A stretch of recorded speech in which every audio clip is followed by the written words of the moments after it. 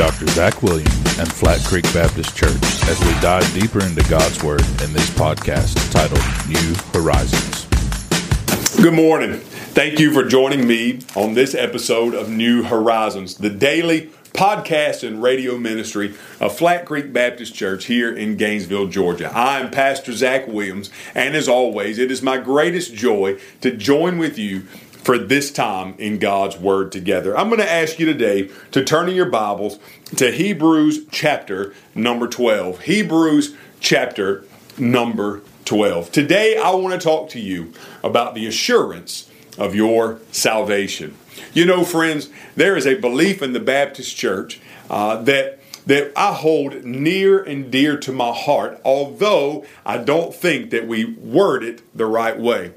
Now that might sound funny, but you're going to hear the explanation. When I say that I hold this belief near and dear to my heart, but I don't like the way we word it, what I'm saying here is this, that I believe what the Baptists say is true in this regard. However, I don't like the way we say it. Okay, now what's the belief? The belief is this, that if a person is saved, they are saved forever. There's nothing that individual can do to ever lose their salvation. Now, you may not agree with me on that.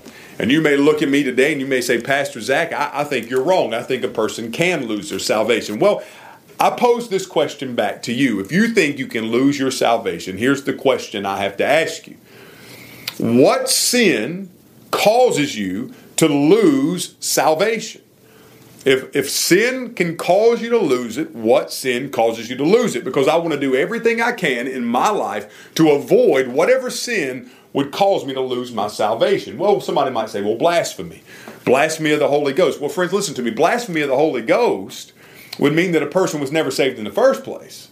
Because when a person is truly saved, they will never, in turn, blaspheme the Holy Ghost. So if somebody blasphemes the Holy Ghost, they were never truly saved. Now, if somebody is a believer in the Lord Jesus Christ, can they fall into sin? Certainly they can fall into sin, but we know those sins are forgiven. All sin is forgiven past, present, and future. That does not mean that we can just go on living in sin flippantly. No, not at all. Paul says, what? In Romans chapter 6, can those of us who have died to sin still live in it? Absolutely not. We can't go on living in sin. We can't continue to sin, habitually sin, if we've truly been saved, because a person who's truly been saved wants to get sin out of their life and not dwell in it. And so we think about this today, and we think about the belief of the Baptist church. The belief of the Baptist church, the Scripture says that once you're saved, or if you're saved, you're always saved. And that's where I have a discrepancy with the way we word it. The way we word it in the church today is once saved, always saved. But friends, I say this, if saved, always saved. I believe there's a lot of people out there that are living under a false premise of their own salvation. They've said a prayer, they've went through the motions, but there was never a change. They've continued on the way they've always lived, and there's never been a mark of salvation in their life. And so a person will ask the question, well then how do I know that I've truly been born again? Well, friends, the Bible tells us how we can know that we're truly born again. Listen to what the Bible says in Hebrews 12, verse 3. For consider him who endured such hostility from sinners against himself, so that you won't grow weary and lose heart. In struggling against sin, you have not yet resisted to the point of shedding your blood. And you have forgotten the exhortation that addresses you as sons. My sons, do not take the Lord's discipline lightly, or faint when you are reproved by him. For the Lord disciplines the one he loves, and punishes every son he receives. Endure suffering as discipline. God is dealing with you as sons. For what son is there that a father does not discipline? But if you are without discipline, which all receive, then you are illegitimate children and not sons.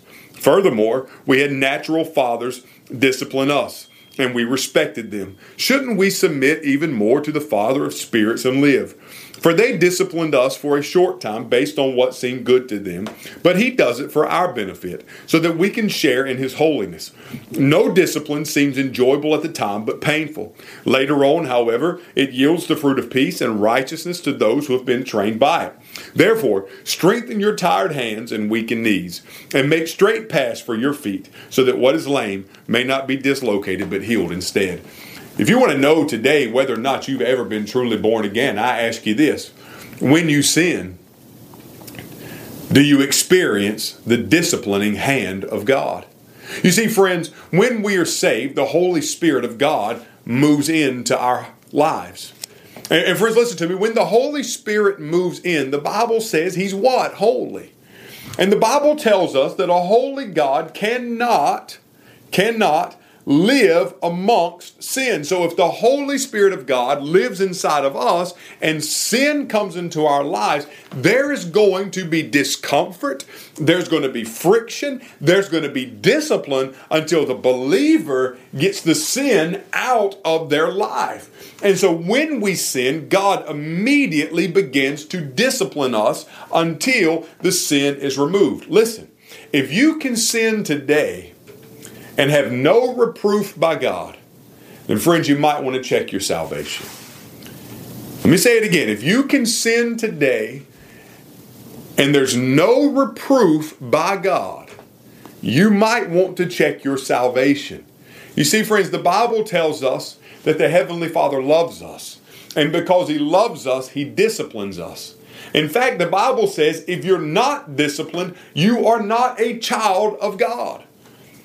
And the Bible says that discipline should be received by us because God is what? Trying to yield the fruits of righteousness and perfection in our lives that we might be holy and blameless in His sight and His glory might shine through in us.